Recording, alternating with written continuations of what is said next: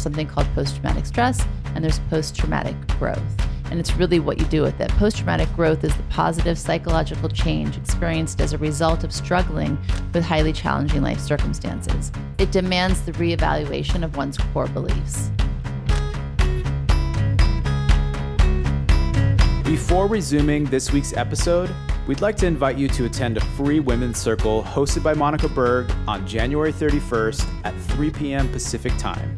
You can expect us to be diving into our fears, sharing stories, and discovering our inner strength that may still be undiscovered. Hope you'll join us for this very unique, very special event. Mark your calendars for January 31st. Details and links in the episode's description. See you there. Hello and welcome to Spiritually Hungry. Michael, do you remember learning about genetics in school? Yes, I do. Actually, I have very. I think you geeked out in that class. I did, but you know what's funny? I think I shared this once. I'm pretty sure.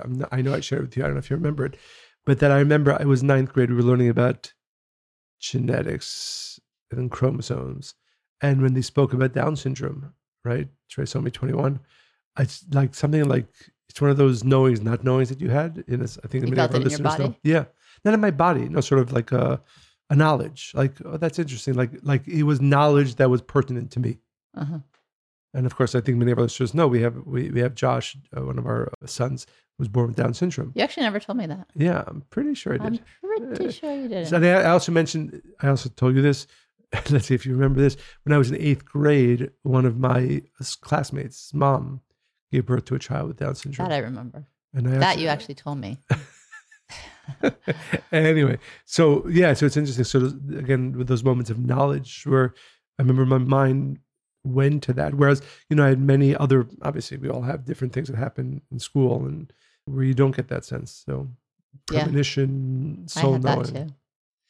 So I thought it was fascinating also. And I think as a child, you always kind of wonder, when you're sitting in grade school, like, what will my children look like? Will they have brown eyes, blue eyes? Who will they take from what? And especially I remember when we started having kids, and especially with our first, David, in his ultrasound, he had like very spiky. It looked like he had a lot of hair. And I was like, oh my God, he's going to be Persian. He's going to get my genes. But in fact, he was just like this little stud with not a lot of hair, but it stood up very high when he was for the first year of his life or first couple of months. You remember that? I do remember. So cute. We have pictures. It looked like E.T. Yeah, he did. A cute version. So cute. A cute version. So there is growing evidence that we don't just pass on our smiles, our eye color, our heights, and our ability to sprint. We also share the knowledge of past experience deeply encoded in our RNA, which is a carrier of genetic information to all living cells. And it speaks to our DNA. So today we're going to talk about generational trauma. And there are different definitions out there. I'm sure most people are familiar with this, but just to sum it up, to make sure we're all on the same page, generational trauma refers to a passing down of traumatic experiences or stresses from one generation to another. So it could be historical mistreatment or abuse that lives somewhere in our minds, our bodies, even our ancestors, and then that energy is transferred down. It's really interesting to me because we didn't grow up having a notion of what this is. It's a fairly new discovery, and I'm going to go into the science of it. There are really some interesting case studies of how they came to this. But I'm also glad it has a name now, because once we realize how great this impacts us, we can actually take steps to changing it and process our understanding more about ourselves by looking at our past. So some causes of generational trauma are grandparents or great-grandparents even who survived genocide, war, or famine. Right. There's the study around Holocaust survivors. Yeah, do you want to say that one? I was going to No, share it, please. Yeah. Well, that was in the 1960s. In 1966, Canadian psychiatrist Vivian M. Rakoff and colleagues documented high rates of psychological distress among children of Holocaust survivors. I think it was like 300%. In the years since, researchers have assessed anxiety, depression, and PTSD in trauma survivors and their progeny, with Holocaust survivors and their children being the longest and mostly widely studied. Yeah, the numbers. And I personally know a number of people, second generation, who literally, and now we're talking many, many years later, have nightmares, and it has clearly had, in some cases, a lasting, very negative effect. Yeah, fear of not having enough food, of starving, of all those things. Another cause is ancestors who entered the country as immigrants or Black Americans who are descendants of slaves.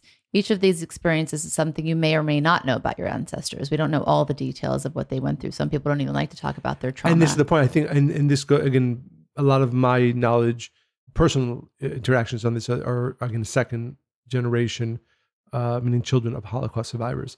And you see a clear delineation, or at least I have, and this is just anecdotal, between those whose parents were open to talk about it, where it seems to have left less of a, we'll call it a negative impact.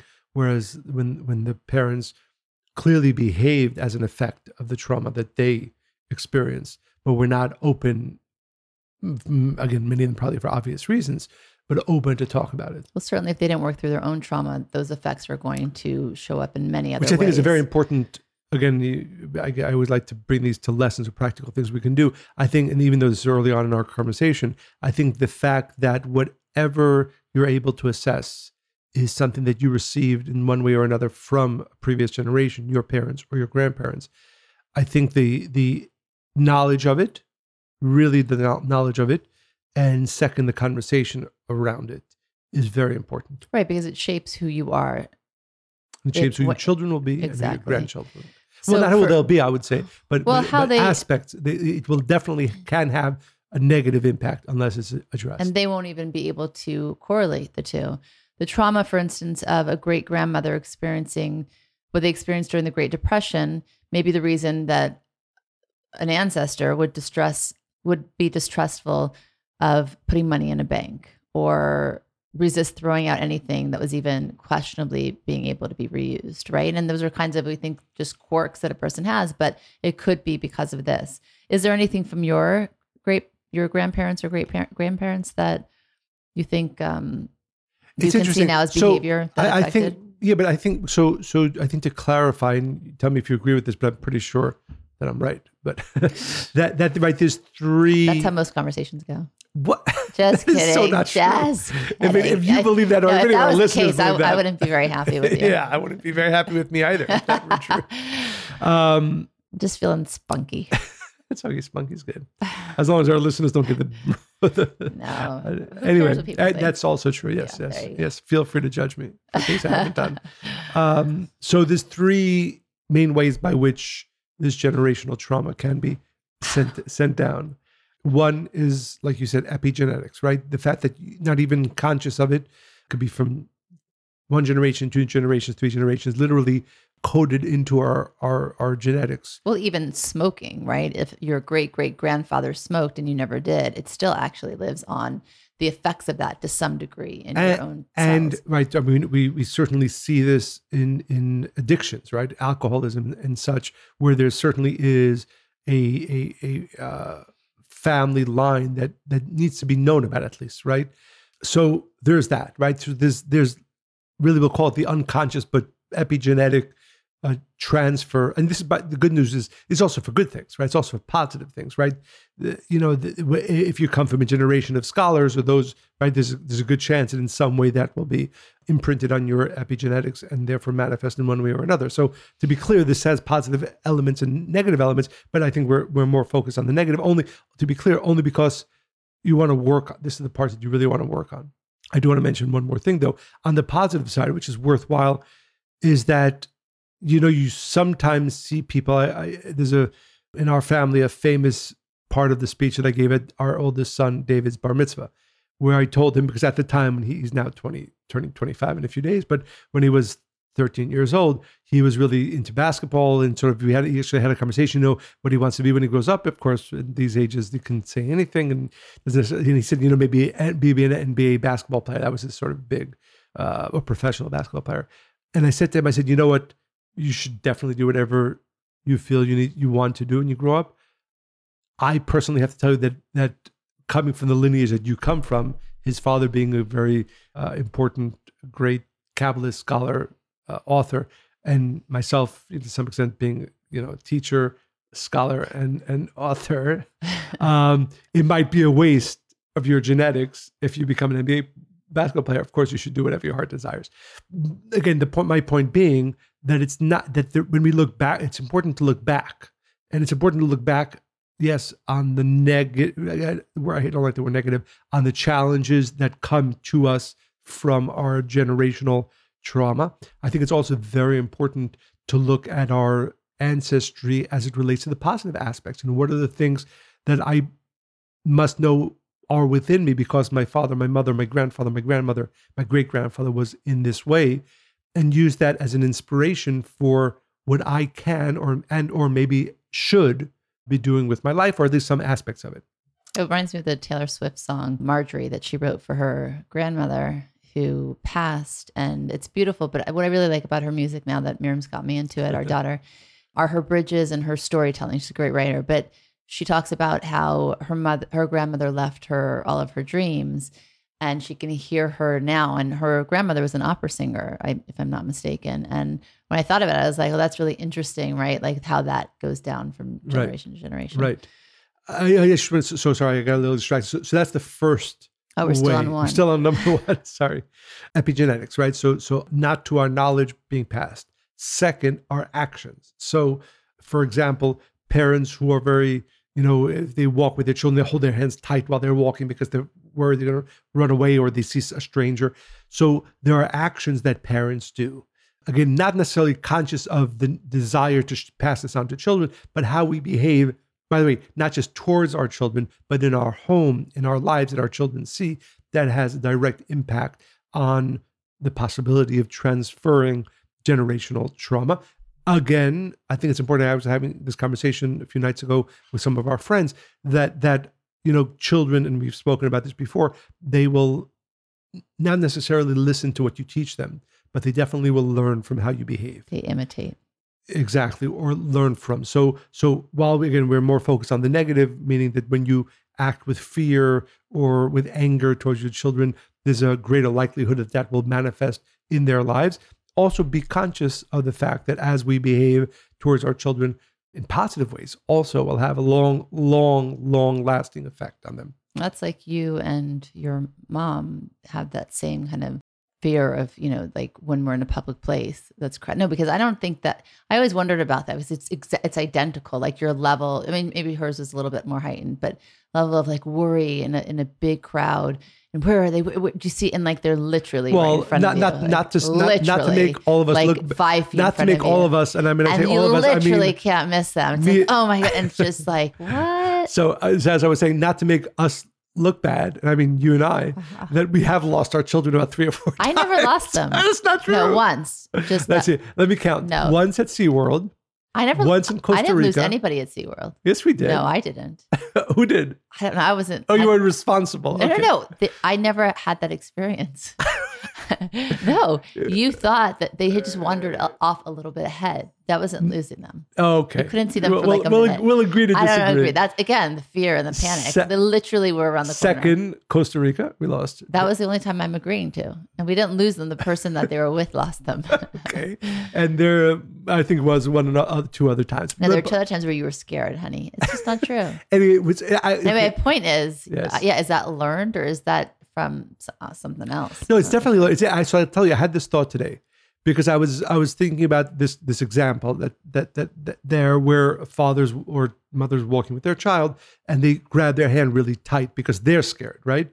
And then I did think about the fact that growing up, my mother was very intensely concerned. And there was once or twice where she called it. I remember once my brother was late. Actually, not. This is kind of a scary story. So this is in the early 80s before we had cell phones, and he had gone on the school bus to come home and he had missed the stop. So he went all the way to a different city. So, and he was supposed to be home, let's say by 3:00, and it's like 8 p.m. and he's not home. Of course you should call the police. So I remember that's not overly cautious. But that was a very traumatic experience for me because I remember the police coming to the house, my mother, of course, being freaked out. But anyway, so I had this thought and I said to myself, and you and I both know this, the one area of life that I would say I have, I don't like the word fear, but sort of that I do worry is around our kids. On other areas, it's much easier for me to let go.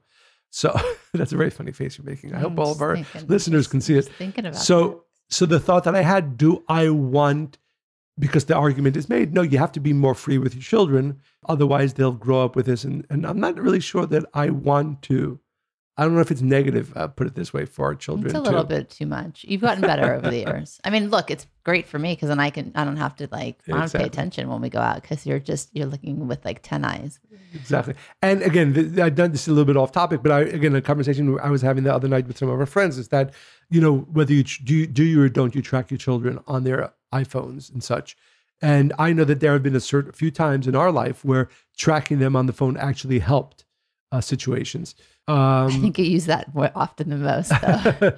Yes, that's another conversation. We have some parents who are just laissez-faire, and I don't know that I agree with that, but it's an interesting view of parenthood. Anyway, back to the three. So actions, how we behave, both towards our children and in our homes, both negative and positive, can create a trauma or hopefully positive opportunities.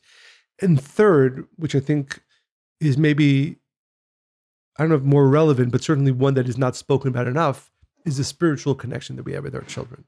And that our behavior actually affects our children. It's something I don't think most of us are at least keenly or focused on this reality. So how are you saying that's different than two? Because for example, what the spiritual teachers say is that certainly up until the age of 20, if a father or mother behave negatively in their own lives, meaning, let's say, for example, a father cheats on his wife, on the mother.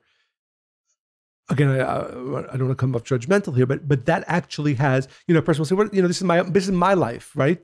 And while it's true, and by the way, of course, we could all understand if that becomes known, we can understand the trauma that it will create in the family. But even if it never becomes known, the negative effect of that behavior has a spiritual effect. How so? We've never discussed this. So it's if somebody energy. has an affair.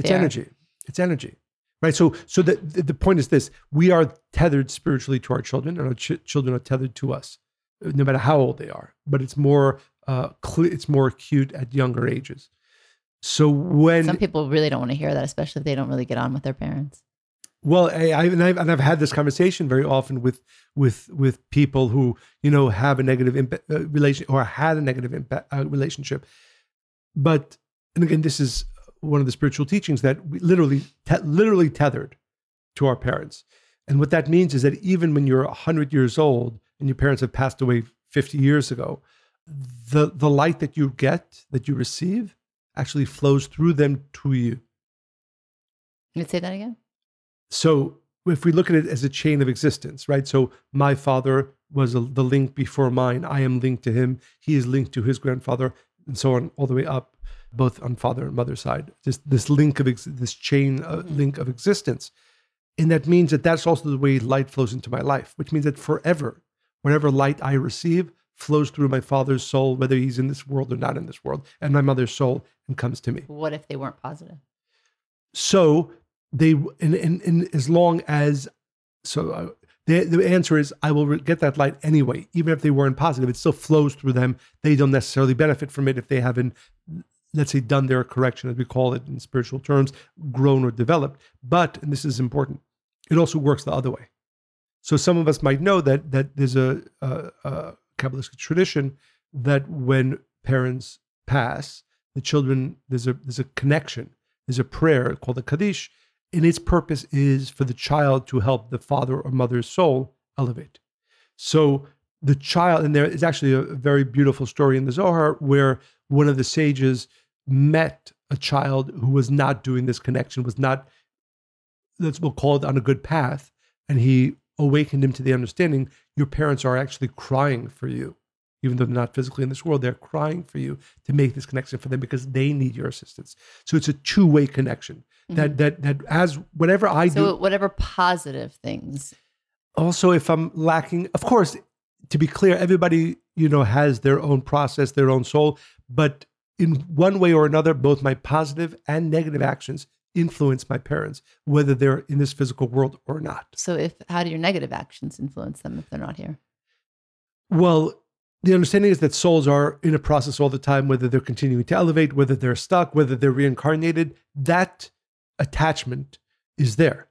So it will have a long-term positive and or negative effect on them in one way or another. Again, let's use an extreme example, and this is again maybe a little bit off topic. Let's assume a father did not do their job. Let's assume they were a terrible father, and therefore the child becomes, a bad person, a thief, or whatever negative actions. Then those actions will flow back to the father because in some way he remains responsible. If the father did everything that he or mother did whatever they could, and the child, because of his own, process, is wound up in a negative space, obviously that influence will be lessened, right? So there's still a level of dependence on responsibility. All that again, and it's all that being said, to understand that the third area of again, we're talking about trauma, but also positive influence goes both ways. We are tethered to our parents. One of the reasons why it's important to the degree that we can, and I understand that, it's very, very prevalent where the father or mother did not do their job properly, or they were not the best parents. That does not negate the fact that you are tethered to them. And that's why it's important for a child, to the degree that it's possible, to the degree that they can, to do what they can to fix that relationship, or at least do their best efforts to maintain we'll call it a positive relationship. And again, and that does not end when the father or mother leaves this physical world. Their souls are tethered.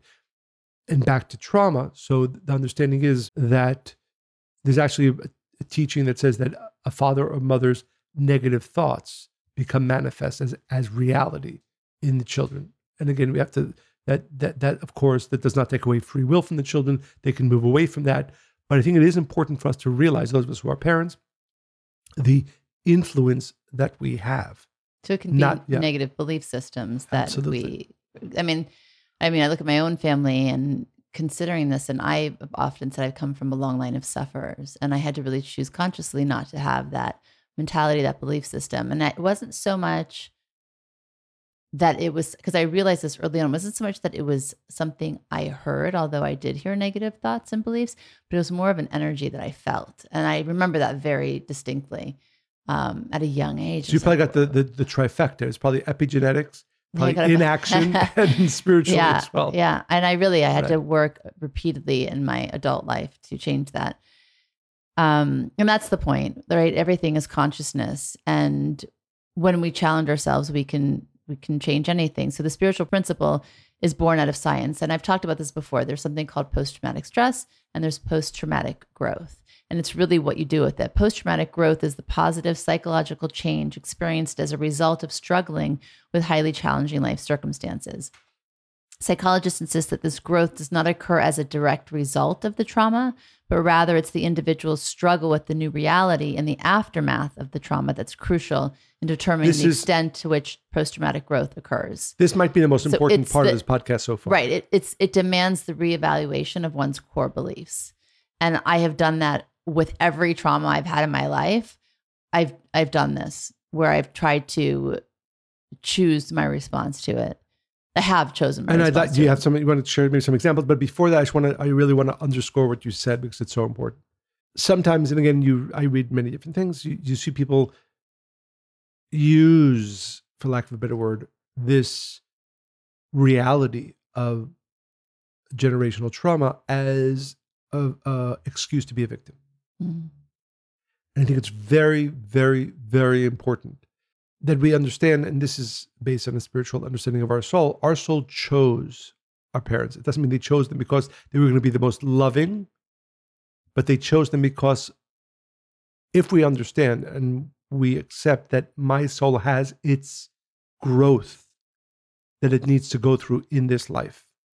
Therefore, the family circumstances that it chose were not the most comfortable ones who would choose a parent, but rather our soul desiring to grow and change. To give it the opportunity to do that within that exactly movie. So rather, and I think this is, again, a very important and deep secret, rather than look at this concept of generational trauma, whether transferred through my epigenetics, transferred through actions and behavior that I saw from my parents or family, or the spiritual effects, we'll say negative effects of their negative actions.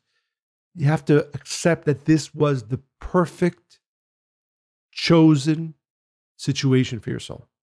It's interesting. And then the only question becomes, okay, how do I grow from this? But you're not a victim. You're not this is actually, no matter how crazy that might sound, and I'm sure to many of our listeners who came in, thankfully not me nor you, had, we'll say, a very extreme negative progenitors, rather either epigenetics in action or spiritually. But you have to accept, you have to know that this was the perfect setup for your soul's growth. I mean, quite honestly and frankly, that's a big part of the problem today, in that people look around and, this one's not lucky enough or fortunate because they grew up in this circumstance, that environment. And that's why, and it could, it really can paralyze people, because you can just stay stuck in that mentality and hate on other people or blame them for your misfortune and misery. It has to be a choice to get out of. And I read an article just yesterday about this famous family that grew up. Some were successful singers, but they grew up in a home that there's a lot of trauma, a lot of drug addiction, abuse. 3 of them are now dead, and they weren't that old, like in their 30s, 40s. 3 of the 5 children are dead. And one of the children spoke up and said, it's really hard to rise above trauma when that's all you've ever known, and you grew up in a house that was filled with that. Right. And so, but I would say if your soul chose that, right, it means but this you is have the other layer, to exactly, that people don't realize that they do. And not to diminish the difficulty or the challenge, but I think it is important for those of us who are spiritually aware to know that every person's situation is going to be different. Some will be extremely difficult, but that only means that their soul is powerful enough, and their essence is strong enough to be able to overcome it. I think it's that's the proper view, right? As opposed to saying, what can I do? I'm just overwhelmed by negative generational trauma. For sure. And I want to give a really, I think, helpful tool that gave me a different outlook in getting past my perceived limitations because of where I came from. But I'll share that in a little bit. I do want to just backtrack a little bit about the science of traumatic inheritance. I thought this was just so interesting. And anyway, let me share it, and I want to know what you think. But in the 1960s, a researcher named James McConnell led an effort to prove the biological process dubbed memory transfer, the chemical basis for memories that can be passed to offspring via flesh and RNA instead of the traditionally accepted full nervous system in which it was previously theorized.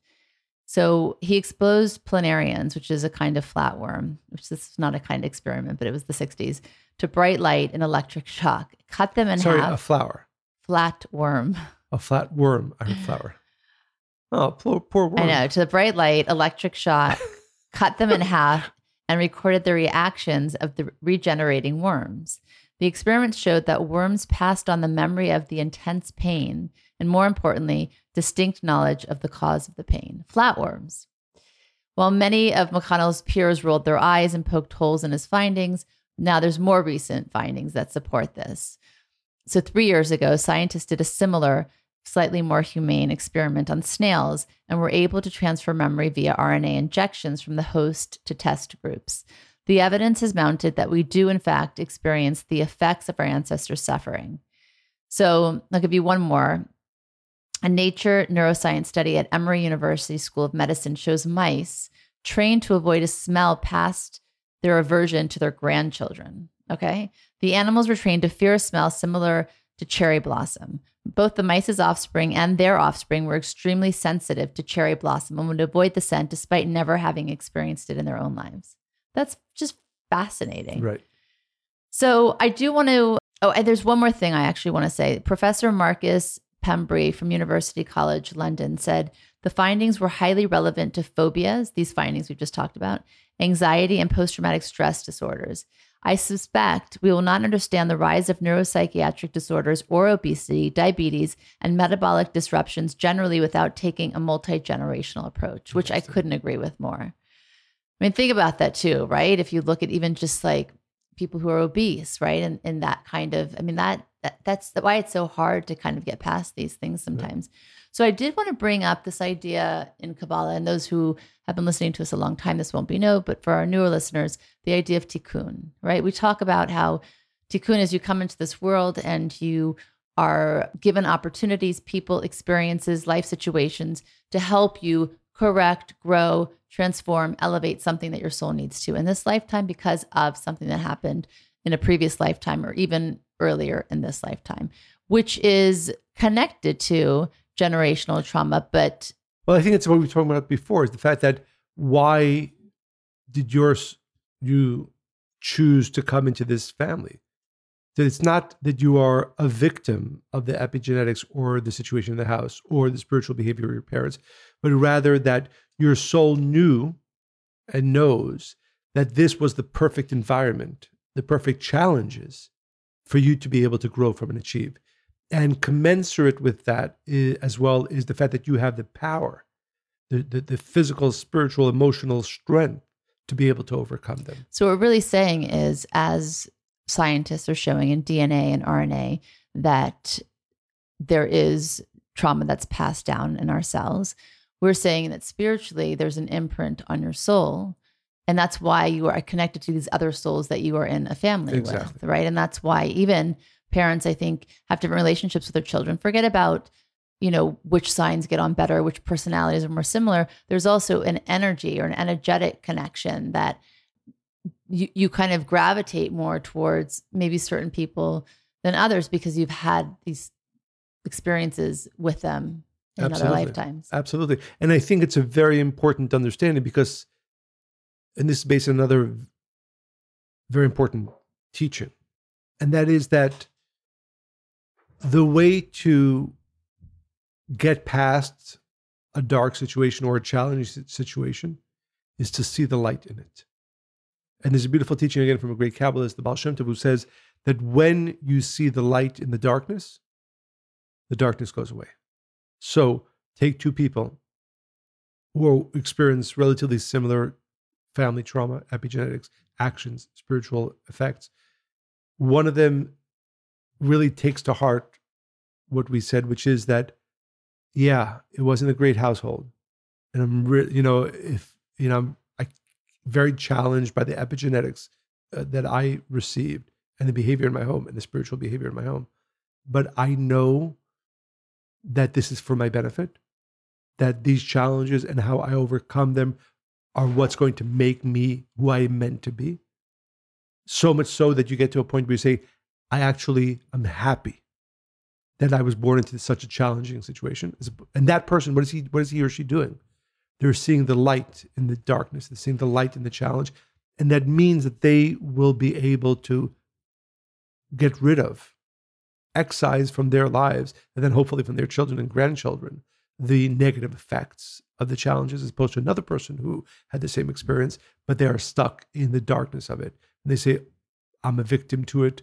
Why did this have to happen to me? That person can't even really take the first step to start excising themselves out of that darkness for themselves, for their children and grandchildren. I would really recommend for our listeners to look up post-traumatic growth. And there are so many inspiring stories out there. There was a skier who, I can't remember her name right now, but I've talked about her for years, who ended up, I think, losing some of her limbs, but she found a way to rise above it. She had infection after infection and operation after operation, but she learned to thrive and she became a motivational speaker. There's so many stories. And really, if you look at what is the one variant that made that possible, was they looked past if we want to look for reasons why we feel the way we do, or why we're in the family we are, or why we feel so much pain and suffering, you will find many. Yes. And you'd be right? And you will be right. And there's so much science, as we've said. I'm sure some people do that and they're wrong. But I'm saying, even if you're 100% right. And there is science and spirituality that backs that up 1,000%. But what do you want to do with it? Exactly. And that's really the point of our talk today. Exactly. And the point is to know that it actually has a perfect purpose.